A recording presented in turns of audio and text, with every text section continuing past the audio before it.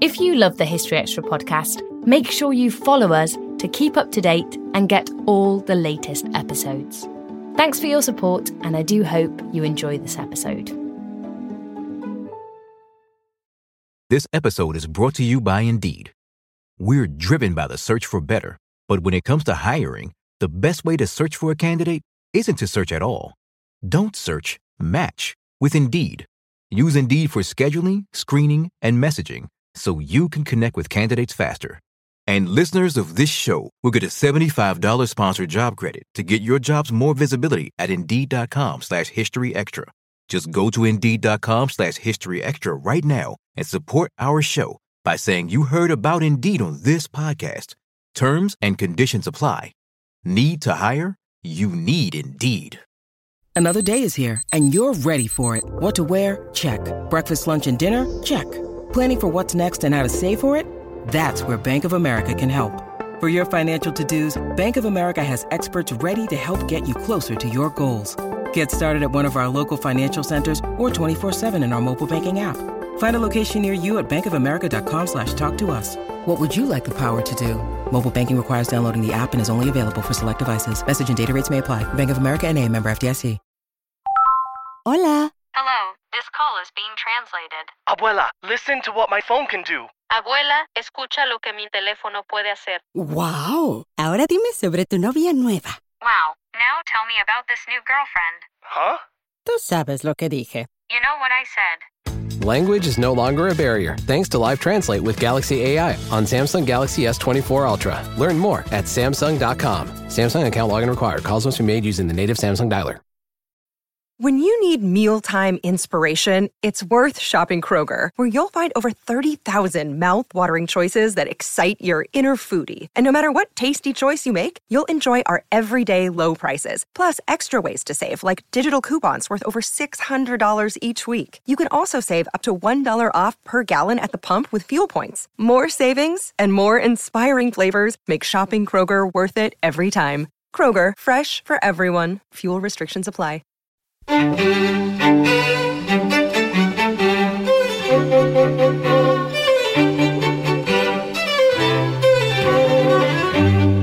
Hello and welcome to the History Extra podcast from BBC History Magazine, Britain's best-selling history magazine.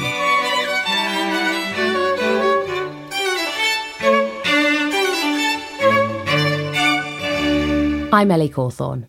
Hadrian's Wall is the most famous survival from Roman Britain, and in celebration of its 1900th anniversary in 2022, History Extra content director Dave Musgrove puts your questions on the wall to Dr. Rob Collins. As always with our Everything You Wanted to Know series, the questions are drawn from a mixture of popular internet search queries and ones that you've submitted on our various social media platforms.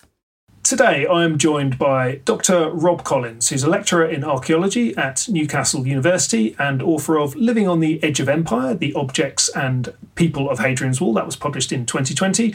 And a little earlier, from 2012, Hadrian's Wall and the End of Empire, the Roman Frontier in the 4th and 5th centuries. So, as you can tell, he's an expert on Hadrian's Wall. That's the subject of today's Everything You Want to Know episode. As ever, it's your questions that we're answering, submitted via social media and interspersed with some of the leading online search questions on the topic. So, Rob, welcome. Thank you very much for joining us today. How are you? Very good. Thank you for having me. It's a pleasure to be here. You're joining us from the northeast of England, I imagine, presumably not in sight of Hadrian's Wall, though. Not quite in sight of Hadrian's Wall, but not that distant. I'm only about 2 miles south of it at the moment. Okay, brilliant. So let's get into it. The first bit that we need to tackle is the basics. The most prominent Google search query is, what is it and where is it? Okay, well, Hadrian's Wall, it is best to think of not simply as a wall, but actually as a whole monumental complex, which has a whole bunch of different parts to it. It can be found running across the narrow isthmus of the north of England. So from the North Sea coast, west all the way across past Carlisle to the Irish Sea coast. And the kind of two end sites in the east is Wallsend, which is now a neighborhood, formerly a historic village, but now a neighborhood of the greater Newcastle area, all the way in the west to Bowness and Solway. which is another rural village that looks across the Irish Sea. In terms of what is it, the name is a giveaway. Hadrian's Wall is a wall, but it's not just a wall, because in addition to the wall, there are a number of different what we call installations that can be found along its length. So there are approximately 140 towers, what we would call turrets. There are approximately 72 mile castles. That's a small fortified gateway that can be found roughly every mile. And then in between those, there's also larger settlements, Roman forts, the main bases where the soldiers that garrisoned the wall would live and work. In addition, because it's not enough to have, a wall curtain, towers, fortified gates, and forts, there is a ditch that's immediately to the north of Hadrian's Wall. And then south of Hadrian's Wall, south of the curtain, there's another element called the Vallum, which is another deep ditch flanked by two large mounds that also runs most of the length of Hadrian's Wall. So it's kind of this layered monumental complex of linear obstacles and barriers. And roughly speaking, how long is it? What's the distance between Bowness and Wallsend? Yeah, so it runs for a little bit more than 72 modern statute miles. So it's not inconsiderable. It's a major monumental undertaking that the Romans did to construct this. And my children are well aware of the distance of it because a couple of months ago I made them cycle along the edge of it. So yes, they were quite clear about it. Yeah, you're a cruel parent. Now look, let's jump into some more of these questions. So Constance DiCenzo Coleman on Facebook asked, what were the years of construction and the materials used, and how long was it intact? So if you can sort of try and tackle those three bits in one go, that would be good. Yeah, of course. So Hadrian's Wall was built under the Emperor Hadrian, and actually we think it may have been a little bit of a personal, not vanity project, but its conception was the Emperor Hadrian's himself. We don't have any evidence for that, but it's such a monumental scale project that it almost certainly would have required imperial approval to build, but we think also imperial inspiration. Traditionally, the date of AD 122 is what's given for the year that construction begins. And that's why in 2022, we're celebrating kind of 1900 years of Hadrian's Wall. But actually, scholarship in more recent years has really favored the notion that it probably they'd already started construction of the wall before 122, maybe around 120. So we can't be sure the exact year, but what we do think is that Hadrian is inspecting the wall when he does his imperial visit to Britain in AD 122. And so that gives Hadrian a chance to inspect, do an official inspection of the building works. In terms of how long it took to build, this is one of those things that wall scholars will heatedly debate about. You put all 20 of us in a room and we'll get very red faces. But we can do the math. We can show that it was feasible for the whole wall complex to be built within 5 years, provided the Roman emperor provided Hadrian threw enough resource at it, particularly in terms of manpower. It probably wasn't built in 5 years. There are some pieces of evidence that suggest there may have been pauses in the building process. But built within 10 years is quite reasonable. And it also had a very long life. So while the initial monument itself was probably built within 10 years, it was changed. There were additions or modifications made throughout its life. And it was occupied and garrisoned, by the Roman army until at least AD 400, and quite possibly beyond that. So you're looking at a militarized border monument, which has a military garrison for approximately 270 years. That's incredible. If you think back to 300 years ago from present day, we're in 2021 now. 300 years earlier would be 1721. Think about being a soldier now on a border, knowing that George had built this border, established this border, and had put soldiers there 300 years previously. It's a very long-lived monument. And that's just the Romans. There's another 1,500 years of history that goes along with it. And just thinking that, I mean, that's fascinating, isn't it? That longue durée of the wall, and we'll come back to that. Maybe we'll talk a little bit more about Hadrian's visit in 122 at the end of our chat. I'm just thinking about the materials involved. Was it a wall all the way along? And if so, where did the stone come from? Hamish Ross has asked that specific question: where did all the stone come from? So the wall is built. You can say it's centuries ahead of its time. It's got a very good carbon footprint in the sense that it's built of local materials. The majority of Hadrian's Wall was originally built in stone. The western third of it was built in turf and timber originally, but that was eventually replaced with stone construction. So it is stone. It is local stone. In some cases, as local as maybe 100 meters away. They're quarrying this rock and shaping it to build the wall. In other cases, the stone is having to be moved from a bit further away, 10, 15, 20 miles, especially in the West, where there's not as many, good geological outcroppings to quarry from.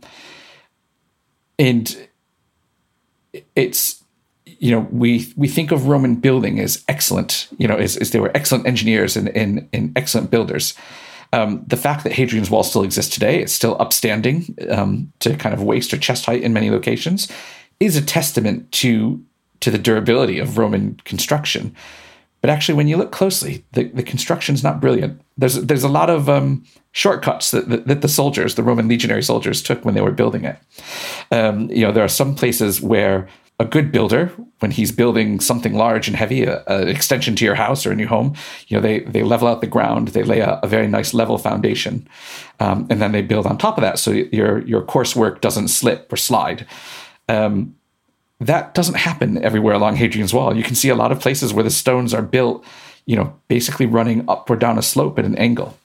So when you look closely, the workmanship would not necessarily pass modern building inspection, I think it's fair to say.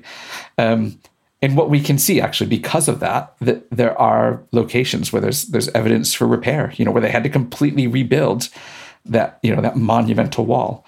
Some recent excavations just outside the fort at Wallsend have shown that. And you can go and see those ruins today, and you can see there's stones of all sizes. It's a real hodgepodge because they had to rebuild the wall there at least 4 times due to all sorts of local ground conditions that meant it kept collapsing.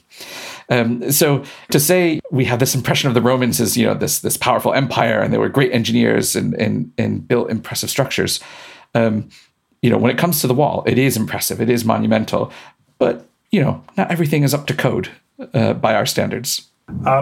It's very interesting to think about the carbon footprint of the wall. Has anyone done the work on that, done the math on establishing what that footprint was? No one's really done the math on it. I think what is really interesting is, we're very used to in modern society thinking about government building projects and, and what does it cost the taxpayer. The Roman Empire, they definitely, collected their taxes. That was very important to the emperor. But they didn't necessarily kind of think in economic terms the same way that we did. So they wouldn't necessarily have costed out materials and the sourcing of materials and even the labor hours in the same way that we would.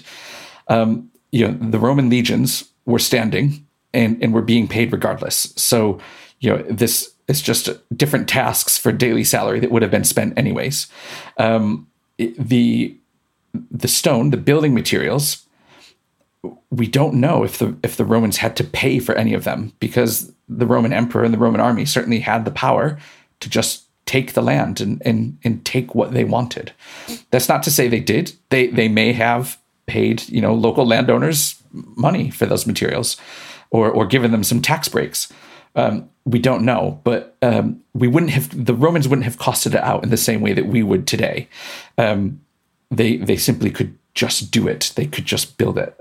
It's very hard to resist, 5,500 men, Roman legion saying, "We've come for your stone." They could exercise that power.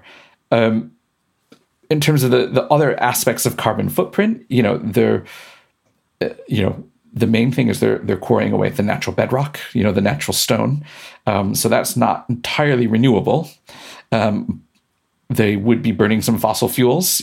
Certainly if they're, when they're mixing mortar, you have to bake limestone to get the quicklime and use that to mix mortar.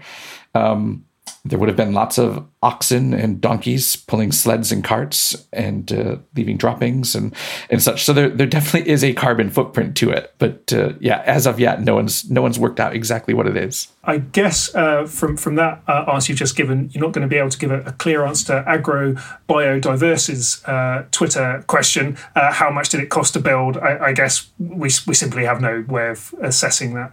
No, I'm afraid we can't really assess it. I mean, we can work out the estimated labor hours. We can work out the quantities of material. And in fact, a scholar of Hadrian's Wall who recently passed away, Peter Hill, prior to doing his kind of PhD on Hadrian's Wall, he was a master mason and worked at Lincoln Cathedral and York Minster previously. And so he brought those skills as a professional mason to understanding Hadrian's Wall. And so, he brought some really important observations, like the fact that it really isn't very well built. When you look at individual building stones, Peter was of the opinion that maybe a half hour to an hour's training would be given to the soldier of this is how you roughly shape out a stone and make it a rectangular block. And then it's just practice. But the stonework is pretty rough. It's not finely joined blocks. It's not highly polished marble. It's roughly quarried in finished sandstone that can be stacked, in courses, in a rough coursework. So even then, the labor expenditure isn't as great as it could have been. Maybe we'll come back to that when we talk about what the wall was for, because that the roughness of it perhaps helps us to understand that. But before we do, just a couple more on what it is. Coach Carly on Twitter asked how much of the wall is missing, and further wondering how much of it is in local people's houses now. Has it been reused in properties near the wall? The wall has a fantastic post-Roman history. And what you see are actually kind of different phases in which the wall is used as a quarry. So in the Middle Ages, even in the early Middle Ages, so for example, Hexham Abbey, the crypt at Hexham Abbey is built entirely from reused Roman stones from the nearby Roman town of Corbridge and probably also the Roman fort at Chesters. And they particularly chose some decorated stones at key locations. We can see other churches and castles in the Middle Ages that are being built from Roman stones from Hadrian's Wall. Thirlwall Castle is a really great example here. It's a fascinating kind of 14th century stone-built castle. It's maybe 150 meters north of the line of Hadrian's Wall. And why not? You've got this really convenient, already shaped pile of stone that's right there that, the castle is almost entirely built from, it looks like. Subsequently, that castle was then quarried. The stones from the castle were quarried to build the farm and the cottages and farmhouses and barns and even some of the field walls, the stone fencing, which is right there. So there's this really interesting life cycle to the stone, that the Romans quarry the stone from the earth, it goes into the wall, and then, the local people afterwards are using that stone to build churches, castles, farmhouses, simple cattle enclosures, any number of things. So then when it comes to kind of working out how much of the wall is missing, it's actually quite difficult because there's no one location where Hadrian's Wall stands to its full height. So we rely upon historic descriptions from Bede, for example, who in the 8th century wrote that the wall was 12 feet tall in his day. We estimate the wall was perhaps 15 feet tall.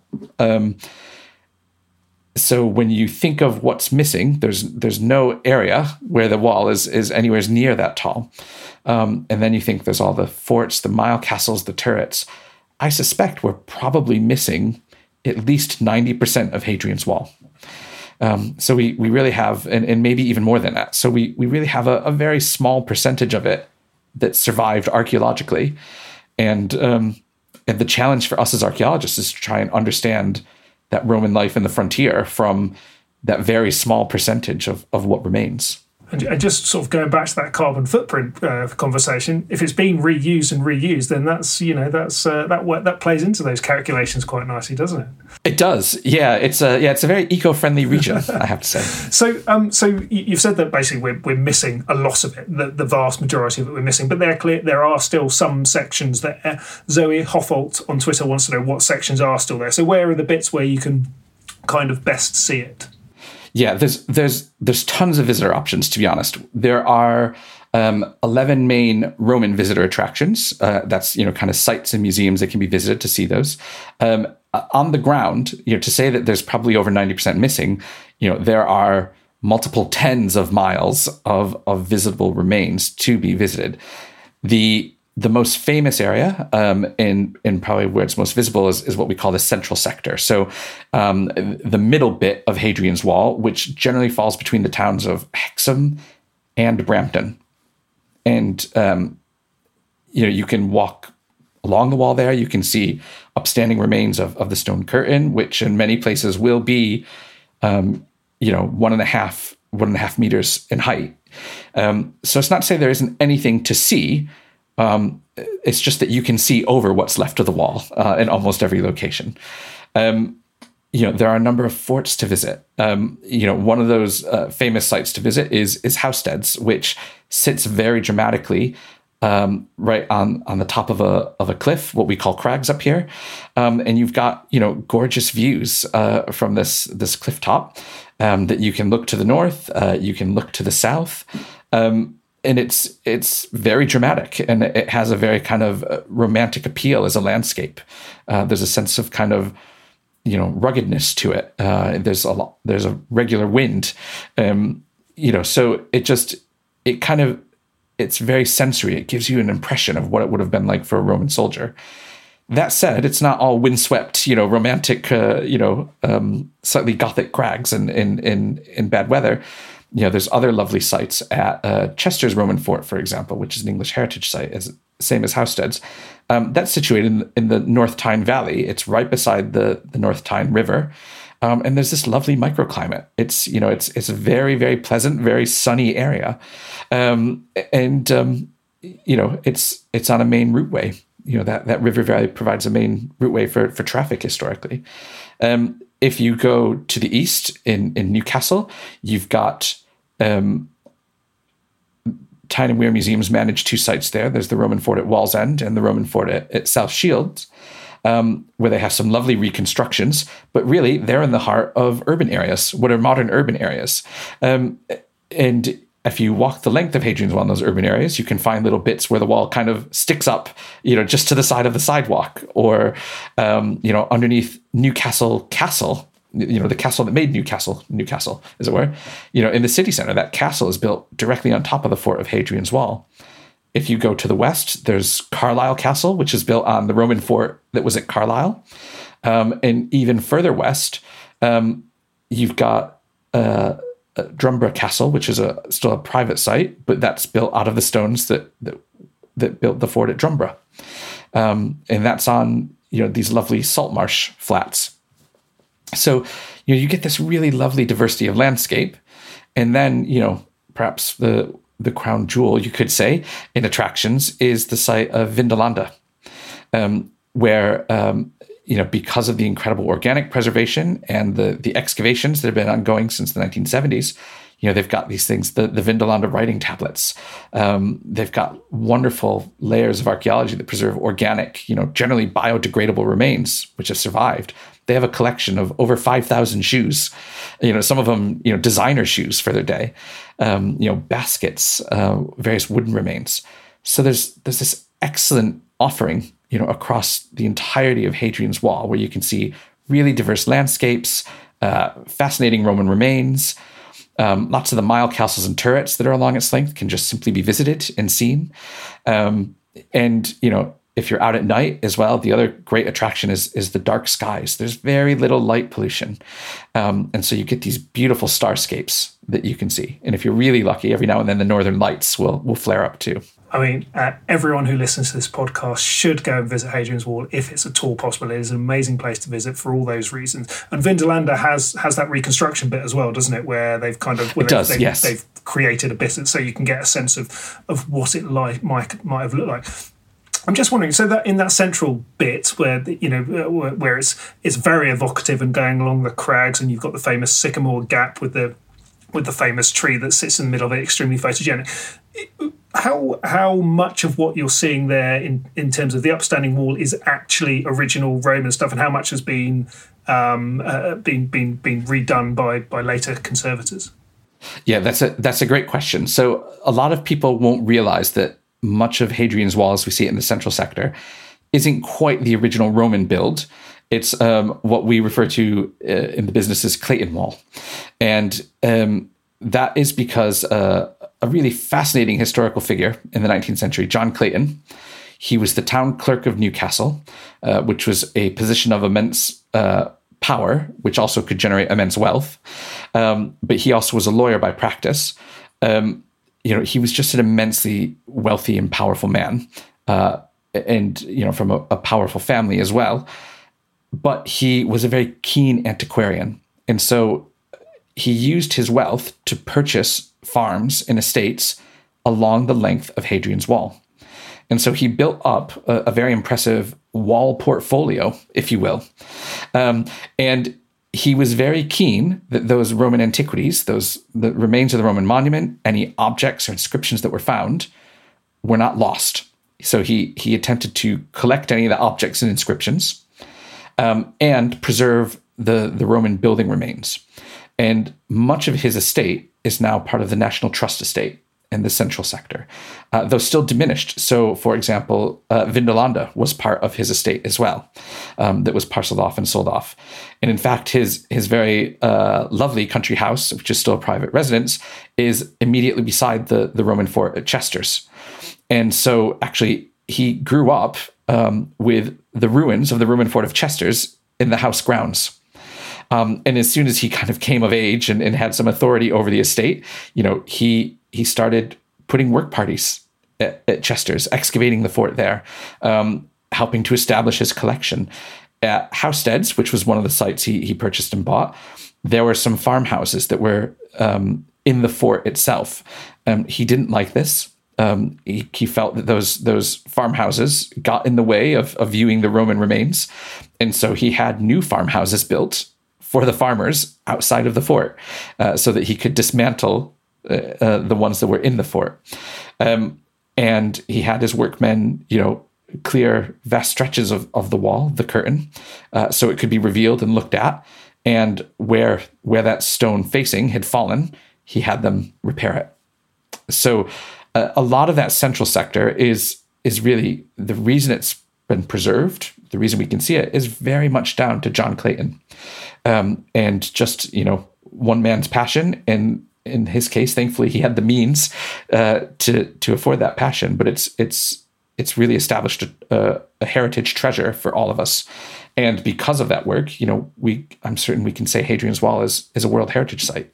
It wouldn't be what it is without John Clayton's interest. Okay, well, we should be thankful to him for that then, I guess.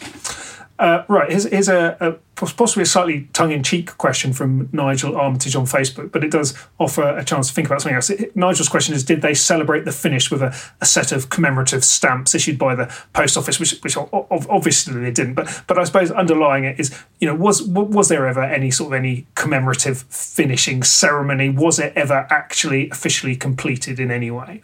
It definitely was completed, and there are very tentative pieces of evidence that suggest a couple things around that. So one is an inscription that we don't have surviving in full. And in fact, it was a huge kind of monumental inscription, as big as some bedroom walls, that was broken into at least two slabs that have been found in different circumstances. One of those being reused at Jarrow Church, the early medieval kind of monastery built at Jarrow, across the river from Wallsend. And that seems to be a dedicatory inscription around the building of the wall that attributes it to Hadrian. And, when complete, that inscription be a very substantial, very large slab of stone that was probably at least 3 or 4 meters long and maybe 2 meters tall, with letters that were about, 8 inches to, let's say 25 centimeters in height. So it's a very large, it's a big billboard sort of inscription that you could see from some distance. And that probably either graced one portion of Hadrian's Wall or possibly a monument that was also built as part of the kind of commemoration of, this great wall was built for Hadrian. But we don't have any other remains of that monument, and we've only got these 2 fragments of a much bigger inscription. But that's enough to tell us there was something there that was kind of making a bigger deal of the wall. And it's very important to remember that Roman emperors were not shy, self-effacing, humble sort of leaders. You had to have a very healthy ego and maybe even a willingness to wield power in a very absolute fashion. And Hadrian did. So, it's Roman emperors like to take credit and receive credit for their projects. At a more everyday level, another really tantalizing piece of evidence that we have is a number of what we would call bowls or small pans that have a decoration on them of a kind of a little crenellated wall, as it were. So if you kind of imagine a castle parapet running around the outside of a bowl, there's often enamel poured into it as well. So there's kind of this really vibrant color, and these bowls would have been in bronze. So you have to imagine this really lustrous kind of gold looking bowl of bronze with really bright colored enamels of reds and blues and yellows filling in these cells to add some decoration. And then above that decoration, there's often a series of names in Latin of the Roman forts at the western end of Hadrian's Wall. And there's maybe a half dozen of these bowls that have been found in various locations. Most recently, in 2007, one was recorded with the Portable Antiquity Scheme, found in Staffordshire. And these look to be really souvenir bowls, souvenir pans. It's the best kind of explanation of them. There's no 2 that are exactly alike, so that means that there are different people making them, different producers. And they seem to date to the 2nd century AD. So, the time that Hadrian's Wall is built and first occupied.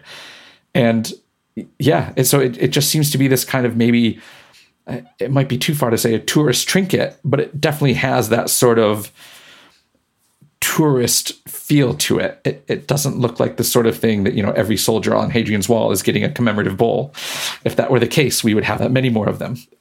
So we only have this kind of handful remaining. But it does point to some sort of industry where, the wall is known. People want their token, as it were, from the wall. And it always seems to stay famous, even if in really bizarre mythical terms. So there is a 6th century writer of kind of early Byzantine persuasion, Procopius. And he writes about Hadrian's Wall almost as if it's a magical boundary. And so he kind of explains Hadrian's Wall as nothing can survive to its north. Only kind of creatures and poisonous snakes and such. The climate is terrible, and it's it separates the land of the living from the land of the dead. And in that sense, Procopius's description of Hadrian's Wall is actually a lot more like the wall in the Game of Thrones, in the sense that it's not just this monumental barrier, but it's also some sort of supernatural demarcation. So it is a famous monument. It is being celebrated even in its own day, even by the Romans. That is fascinating. Presumably Procopius then wasn't aware of the Antonine Wall. No, he doesn't seem to be aware of the Antonine Wall. And, he clearly didn't have to deal with the people of what is now Scotland. Or he's completely dismissing the evidence, because actually he should have known that plenty of Roman emperors had to deal with people living to the north of Hadrian's Wall, that was one of the reasons there was a wall, in fact. So it wasn't, very interesting, vibrant culture of Caledonians and later the Picts, living to the north of the wall, and not, vast hordes of undead White Walkers, as George R. R. Martin would have it. So it's interesting, though, that historical knowledge would have been available to Procopius, and yet he chose to emphasize this kind of magical perspective, this magical view. I've realised I've just dropped in Antonine Wall, and our listeners might not know what that is. Could you just very, very, very quickly tell us about that? Of course, yeah. So the Antonine Wall is another monumental frontier wall, and that is built by the emperor following Hadrian, Antoninus Pius. And that is built roughly between the cities, or connecting the cities of Edinburgh and Glasgow, though of course it predates those two cities. So again, it's built across a narrow isthmus of land, going from the North Sea coast on the east of Britain to the Irish Sea coast on the west. And it was only occupied really very briefly for a period of 20 years. And so that 20-year period when the Antonine Wall was constructed and occupied, Hadrian's Wall was not occupied. But immediately, even before Antoninus Pius has died, they have decided that they're not going to maintain that wall, and the Romans withdraw further south again to Hadrian's Wall. So there's this interesting flirtation here with another northern wall and pushing further north into Scotland, but it's not sustained. Still to come on the History Extra podcast. Trajan, the emperor before Hadrian, he was very fond of conquest, I think is the only way to say it. In modern parlance, he liked to kick ass and take names. He would conquer a new territory, and he would add that territory's name to his imperial titles.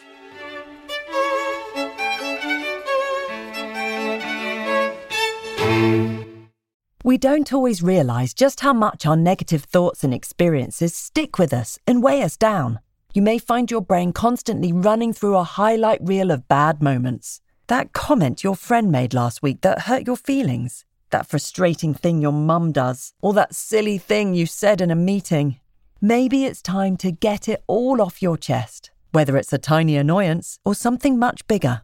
Talking about it can give you some relief and lead you to a potential solution. That's where therapy comes in. It's a safe space to share whatever's weighing you down and learn to process it, so your internal highlight reel can focus on the good stuff. And BetterHelp offers affordable online therapy on a schedule that works for you. Connect with a licensed therapist by text, phone, or video call. Start the process in minutes and switch therapists anytime. Let it out with BetterHelp. Visit betterhelp.com/historyextra today to get 10% off your first month. That's BetterHelp, HELP.com/historyextra. This episode is brought to you by Indeed. We're driven by the search for better, but when it comes to hiring, the best way to search for a candidate isn't to search at all. Don't search, match with Indeed. Use Indeed for scheduling, screening, and messaging so you can connect with candidates faster. And listeners of this show will get a $75 sponsored job credit to get your jobs more visibility at Indeed.com/historyextra. Just go to Indeed.com/historyextra right now and support our show by saying you heard about Indeed on this podcast. Terms and conditions apply. Need to hire? You need Indeed. Hola. Hello, this call is being translated. Abuela, listen to what my phone can do. Abuela, escucha lo que mi teléfono puede hacer. ¡Wow! Ahora dime sobre tu novia nueva. Wow, now tell me about this new girlfriend. Huh? Tú sabes lo que dije. You know what I said. Language is no longer a barrier thanks to Live Translate with Galaxy AI on Samsung Galaxy S24 Ultra. Learn more at Samsung.com. Samsung account login required. Calls must be made using the native Samsung dialer. Okay, let's try and tackle kind of one of the big questions is what was it for? So we got a few questions. Neil Eads on Facebook asked, what was its main purpose? Was it a defensive or a customs barrier, he asked. And then Saskia on Twitter asked sort of similar, who was supposed to be stopped by the wall and did it actually work? So do you want to try and conflate those two together? One of the best ways to think about it is from historical perspective. And this is something that David Breeze, another very prominent wall archaeologist, has captured quite nicely and eloquently. Essentially, our views of what Hadrian's Wall is used for, its intended purpose, is often very much due to the kind of the politics of our own day. So, as I say, if we look at this historically, throughout most of history, it was self-evident to the people living near the wall or who knew about it, what Hadrian's Wall was for. It was a defensive barrier. They didn't really question that. And even actually, in fact, in the Elizabethan period, there was a plan, probably from one of the kind of the border lords, march lords, that even, seems to have been inspired by Hadrian's Wall to build a new border wall between, England and Scotland to reduce border reaving. So it's clearly seen as a defensive barrier historically. What happens, though, is that the Mile castles are discovered. And when I say discovered, what I mean is the Mile castles are these kind of what we would call a fortlet. They're not particularly large. Think of, kind of about 40 meters square, though they're rectangular and they can vary from that. They're not substantially large, but they are a small kind of fortification with a gateway that allows you access through the wall barrier. A few of these were known, but once it was realized that they could be found regularly every mile, which is why they're called Mile castles, that made people start to wonder, well, wait, that's not particularly defensive. If there's a gate every mile, that's really kind of permeable. And so that started introducing the question of, well, all right, maybe Hadrian's Wall isn't entirely about defense. Maybe it is meant to be much more permeable. Maybe it is meant to actually give extra gateways and act as a giant customs booth. And you'll find periods where that interpretation is favored. Particularly kind of at the later 19th century, early 20th century, we've kind of got the perceived height of the British Empire, where security is not an imperial concern so much as revenue. That interpretation also gains more favor again after the war, after World War II, as the EU is being formed and you're starting to get open borders. And so borders, are not being perceived as something that have to be defended, but actually, become economic opportunities. That interpretation, though, has shifted back again over the past 20 years towards a more defensive interpretation. And that's for a couple reasons. One is a new form of evidence, which has been discovered and identified in the past 30 years. And these are the berm obstacles. So excavations that have occurred at the east end of Hadrian's Wall in the greater Newcastle area have found evidence of pits built on the narrow strip of land between the wall curtain and the ditch to its north. And within those kind of pits, there's then evidence for what we call post holes. So it's kind of the archaeological remains effectively of wooden stakes. And we know from the writings of Julius Caesar that there are these things called cippi, which are effectively they're branches cut from trees. They take all the leaves off, and then they sharpen the ends of those branches and put them in holes in the ground and make sure they're interlocked, effectively creating barbed wire. And so what we can see is that actually when Hadrian's Wall was built, certainly at the east end of Hadrian's Wall, not only is there the ditch and then the wall, but between the ditch and the wall, there's this thick line of barbed wire, Roman equivalent of barbed wire. That's clearly defensive. That's, there's no way around that. That's another obstacle, another barrier. So that's one form of evidence. The other form of evidence is kind of this reassessment of ancient sources that indicate when Hadrian came to power, there seems to have been a war in Britain. And the warfare in Britain was being compared to the warfare in Palestine and Judea, which was of a very substantial scale and lots of loss of life. So actually, there seems to be a very high level of violence, of warfare happening in northern Britain. And so that may have been the impetus for building Hadrian's Wall. The other possibility is that in building the wall, it triggered even more warfare. So the ancient sources don't tell us enough information for us to be certain, but there certainly is active warfare going on. And it makes sense if that's going on while Hadrian's Wall is being built. And so with these kind of berm obstacles being a new discovery and kind of this reassessment of warfare occurring, it's pushed interpretation back toward a more defensive favor. And so we do think that Hadrian's Wall is probably intended to be a much more defensible monument and defendable barrier. But that said, border control is not mutually exclusive with defense. And, over the 300 years of its life, the wall wouldn't have been in a constant state of war, and it evolved. There are changes. There's evidence that suggests that it did get perhaps a bit more peaceful because some of the turrets, some of the towers, which were excellent observation platforms, watchtowers, they're demolished. They're getting rid of watchtowers. So that suggests, that they don't necessarily need them, at least not along the whole length of the wall. So it's kind of important to remember 300 years of life for this monument. And while it may have started out as something a bit more defensive, that actually over the course of its entire life, that's not necessarily its function. Yeah, no, that's a really good point. And it takes us back to what you were saying earlier about just trying to imagine the length of service of this thing. One of the things that maybe we should have done earlier on in this conversation is contextualise what was going on in Roman Britain at this period. So when the Claudian invasion was in the AD 40s, wasn't it? So we're less than a century on from the actual start of the Roman period. How secure was the Roman occupation of Britain, and who was on the other side of the wall? Who were the Romans trying to defend themselves from? So the Roman invasion of Britain is AD 43. It's under Claudius. By the AD 70s, within 30 years, the Roman army is campaigning in the north of England, and in fact, even as far north as the Highlands of Scotland. So in the 80s AD, we have this fantastic source, Tacitus, who's writing about his father-in-law Agricola, who is the governor of Britain.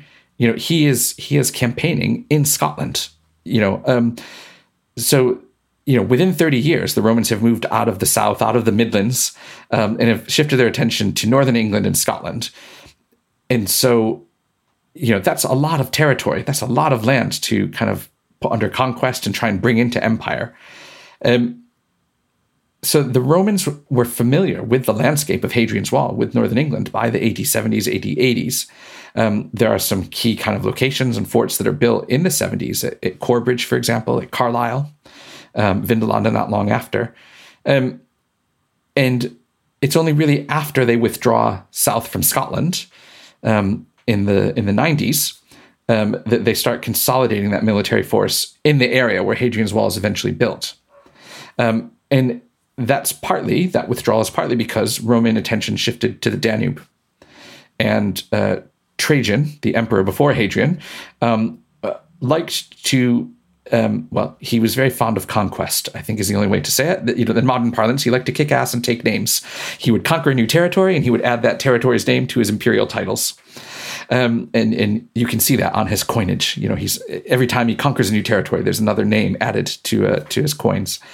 So Trajan was very expansive. He took in a lot of land and fought quite a bit. So when Hadrian came to power, there'd been all these wars. The Roman army had been very well exercised in multiple theaters, across the Roman Empire, in the Near East against Parthia, across the Danube in Dacia, which is now Romania, not so much in Britain, but Britain seems to be this active hotspot, probably because Trajan was much more busy looking at other places and was not paying attention. So Hadrian's policy, when he comes to power, is actually very much to consolidate the Roman Empire's territorial holdings. And so, building Hadrian's Wall is part of that. He is consolidating that power. He's drawing a line in the sand to some extent. And he doesn't only do that in Britain, he also does that in other parts, other provinces. So the German limes, for example, there's a very substantial, timber barricade, which is built for hundreds of kilometers in an almost nearly straight line, across Germany, running in a north-south fashion. So, Hadrian's very much trying to consolidate Roman imperial holdings so that they're not lost effectively. So it's not to say he wasn't militant. Hadrian came to power, was a good emperor because he was a good soldier. And in fact, he was responsible for what we would now call some ethnic cleansing in the Near East. So it's not that he was afraid of warfare, but he also understood the problems with overstretching. And so much of his reign, that's what he set about to do. He consolidated those borders and made them much firmer. And so, Hadrian's Wall is a very monumental response to that. You mentioned the word limes there. That's you can correct me if I'm wrong. That's the Latin term for the defensive structures that were constructed across the Roman Empire. It's linear boundaries, essentially. Yeah, my apologies. I forget that not everyone has studied Latin. Yeah, so limes is the Latin, which has a few different meanings, but it broadly means frontier, and what we would recognize as frontier. And that's the singular, if you want to get technical. Limes is singular. In the plural, it's limites.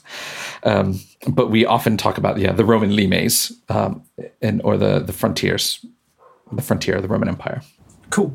Right, let's move on just to take a few more questions on sort of the experience on the wall, living on the wall. A very popular Google query is how many troops were stationed on the wall and what do we know about them? Now, I guess the answer to that would be, well, it depends which bit of the wall's history you're asking me about, because if you said it's 300 years long, but is there any sort of sensible answer you can give to that? Yeah, excellent. Yeah, you're absolutely right. It really depends on when we're talking. But one of the great things about the Roman Empire is their habit to write things down. And not only to write things down, but to celebrate them in stone, to take credit for them in a very public fashion. So that habit of inscription, of having things carved into stone is fantastic. So we have inscriptions that allow us to effectively date the construction of Hadrian's Wall. We have inscriptions that give us evidence about kind of the worship of different gods. And we have tombstones of people as well. And all those different inscriptions, those different types of inscriptions, will often name individuals. The tombstones are really great evidence, actually, because they'll often provide the name of a soldier or another person, because they're not all soldiers. It might often name the soldier's unit. And of course, we know where it's found. So we can kind of build up this series of facts to say this unit was at this location. And those Roman army units, in this case, the auxiliary units, are built from kind of the conquered peoples and territories of the Roman Empire. So they often also have an ethnic affiliation, which we can then take back to a particular part of the Roman Empire. So when we do a survey of the different Roman auxiliary units, what we find is that there are soldiers stationed along Hadrian's Wall who are from Portugal, Spain, Syria, possibly even into kind of modern Iraq, the Netherlands, Germany, Belgium, France, Italy, Romania. We have men drawn from all across the Roman Empire, North Africa as well, I should say. There's a unit of Moors, for example. So we have men from across the Roman Empire who are being garrisoned in northern England. And in many ways, this region of England was far more diverse in Roman times than it is in the present day, or ever has been since, because you just have this influx of multiculturalism, effectively. Though the Roman army is the unifier, beyond a doubt. But we can see these, there are hints of these really fascinating personal lives. So we have, for example, a tombstone of a woman named Regina. Her tombstone proclaims her of the Cadavallani, which is a British tribe that's from southern England. And that's kind of the northern London, a little bit into Essex and Bedfordshire area. She's a slave, so you have a slave named Queen, Regina meaning queen. She ends up being freed and marries her master, who's a man named Barates and is of Syrian origin, is from Palmyra, the city of Palmyra. And the tombstone depicts Regina actually not as you might think as a cringing former slave, but actually is a matron, is a head of her household. She's sitting in it's a more stereotypical depiction, so it's not necessarily a portrait, but it's a proud Roman woman sitting in a chair with a little lock chest beside the chair of jewelry, to hold their precious valuables, and the other accoutrements of the head of a household, of the woman who's the head of her household. The inscription below that picture gives her name, but also there is a little bit of text below that in Barates' native language as well, rather than Latin. And so, these tombstones allow us these very tiny windows, but into the personal lives of people. That is absolutely fascinating, and it leads into another question we've had from Johnny H on Facebook, who asks how many black Roman soldiers do experts believe were stationed along the wall, which you've kind of addressed a bit there, but that's a topic which has been much discussed recently, hasn't it? So can you put numbers on it? Can we quantify that in any way? Yeah, it's hard to quantify, and I think one of the important things to say is that to think in terms of Black Roman soldiers is a very modern construct for identity. The Romans didn't think about race in the same way that we do. And it's not to say that there wasn't racism in the Roman world. There absolutely was. But it wasn't calculated on skin color in the same way that it is in the modern world. So we can't say with any absolute numbers or absolute confidence that there were so many tens or hundreds of Roman soldiers of kind of Black African origin. But what we can say is that given the diversity of those units that are from across the Roman Empire, the complexion of the Roman army along Hadrian's Wall wasn't of a much more standard pale Northern European persuasion. It would have been very mixed. And so you would have had Black Africans, but, again, remembering that people of Mediterranean origin are often, more olive-skinned as well. But we've got people from the far north as well. So you're going to have as I say, just a much more diverse population, but also a population which is mixing. So it's hard for us to say with any absolute confidence exactly how much they're mixing with the local farming population, local farmers and villages. But there's definitely going to be some mixing. One of the advantages of the Roman army is actually it can take the multiple cultures, diverse languages, and practices of different peoples across the Roman Empire and kind of bring them together under one thing. And when Roman army units travel, there's often what are regularly described as kind of camp followers traveling with them. It's not just a bunch of men being manly, living a life in a fort, in a windswept, rainy northern England. They've got family members that have traveled with them. It might be siblings, younger siblings. It might be elderly parents. They're likely to have servants or slaves. And even though, at least for the early Roman Empire, the soldiers were forbidden to marry legally, they absolutely, we have the clear tombstone evidence that showed that's not the case. They had, I suppose what you could be called local marriages or marriages in their own native culture's custom. So, it's a whole vibrant community of people. We even have the tombstones of children. It's not just a bunch of men living an isolated monastic life as soldiers.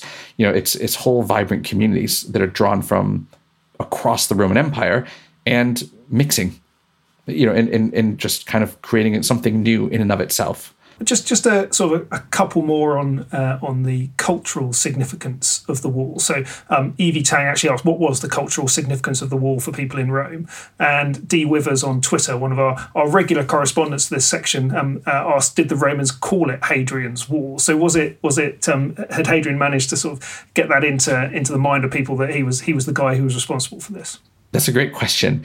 And actually, if I point back to those tourist cups, as it were, those tourist bowls that I mentioned earlier, the one that was poured to the Portable Antiquity Scheme from Staffordshire, actually part of the inscription is it says Valli Aelii, and Aelii or Aelius is Hadrian's family name, and so Valli Aelii might be literally Aelius's wall, but that's effectively for us Hadrian's Wall.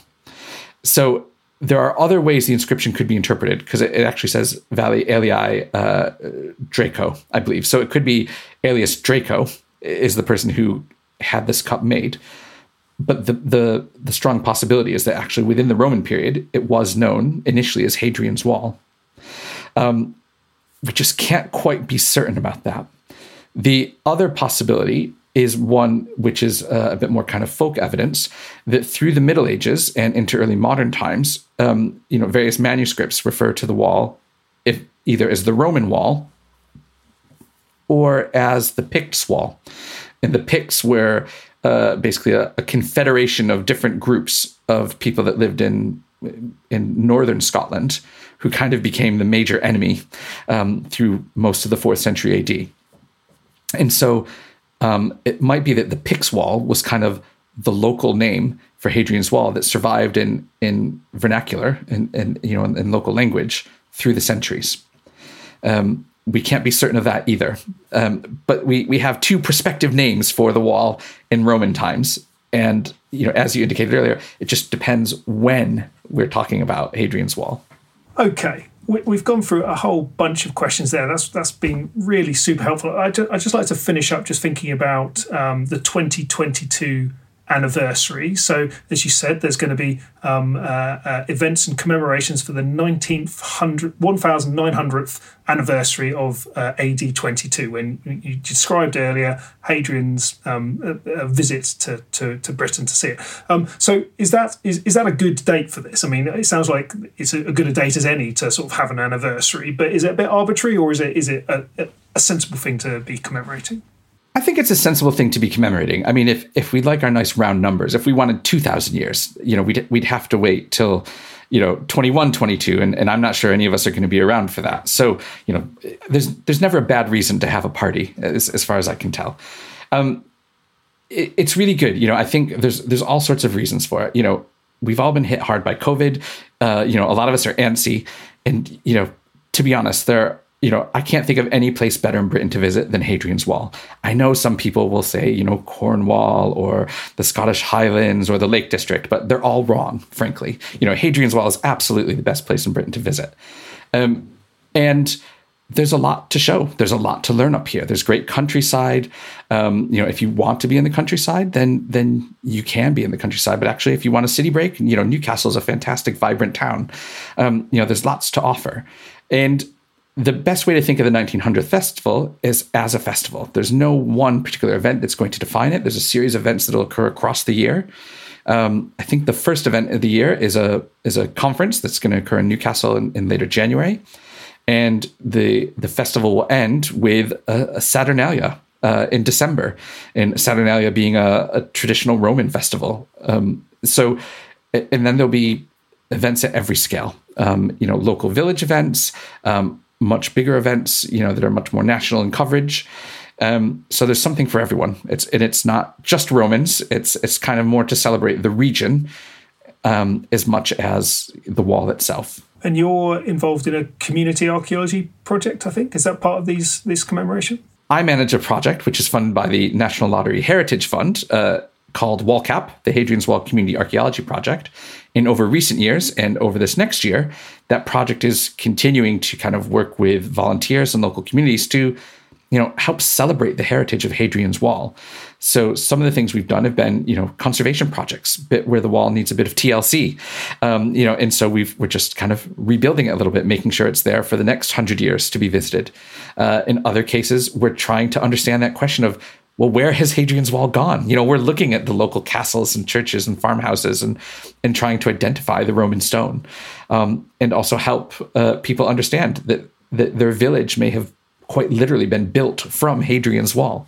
And that has lots of events. There's online events. There's lecture series that talk about various things. We do a book club and a film club, for example. So if you don't want hardcore study, you just want to watch The Eagle of the Ninth and talk about it with someone, we do that. So we try to cater for a range of audiences. But also, because we have a digital offering as well, it means that people that don't live locally can participate. So if you are interested, all you have to do is Google WALCAP. Brilliant. Okay, well, that sounds like a great thing for anyone who's listening to this and thinks they'd like to get a bit more into the wall. Then that sounds like a good way to do it. And The Eagle of the Ninth, Rosemary Sutcliffe, is that's a belter of a book. So everyone should read that. So Rob, I just finishing up. I guess you get asked lots of questions about Hadrian's Wall all the time. Are there any sort of obvious big questions that we haven't come up with here that you feel that we ought to have tackled? I think we've covered everything. The one question that I sometimes do get, especially from people who aren't particularly interested in history, is, well, so what? Why does it matter? Why do you keep banging your drum about Hadrian's Wall? And I think, to be honest, that's a fair question. Not everyone is engaged with history. But actually, as I think recent years have shown us, understanding history is really important to kind of being able to be more critical about the world we live in, to understand that not everything has to be the way it is. The lessons that can be learned, so we avoid repeating mistakes. But the other thing is that we're just incredibly lucky, to have a monument like Hadrian's Wall that survives, that hasn't been entirely destroyed by bombs during the war, or in a more kind of less revolutionary fact, it's not been completely stripped of its stone to build, churches and castles. The fact that it remains is incredible.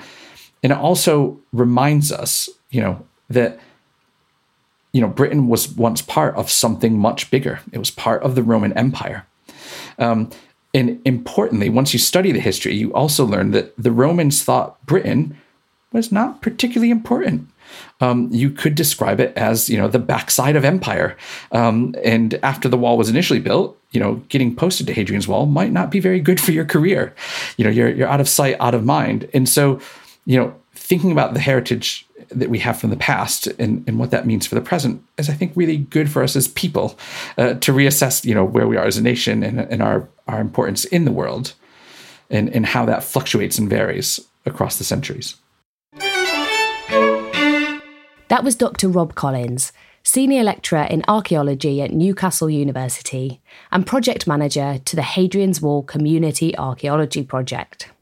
For more on the anniversary, check out hadrianswallcountry.co.uk and search for Hadrian's Wall 1900. Thanks for listening. This podcast was produced by Ben Hewitt, Jack Bateman and Brittany Colley.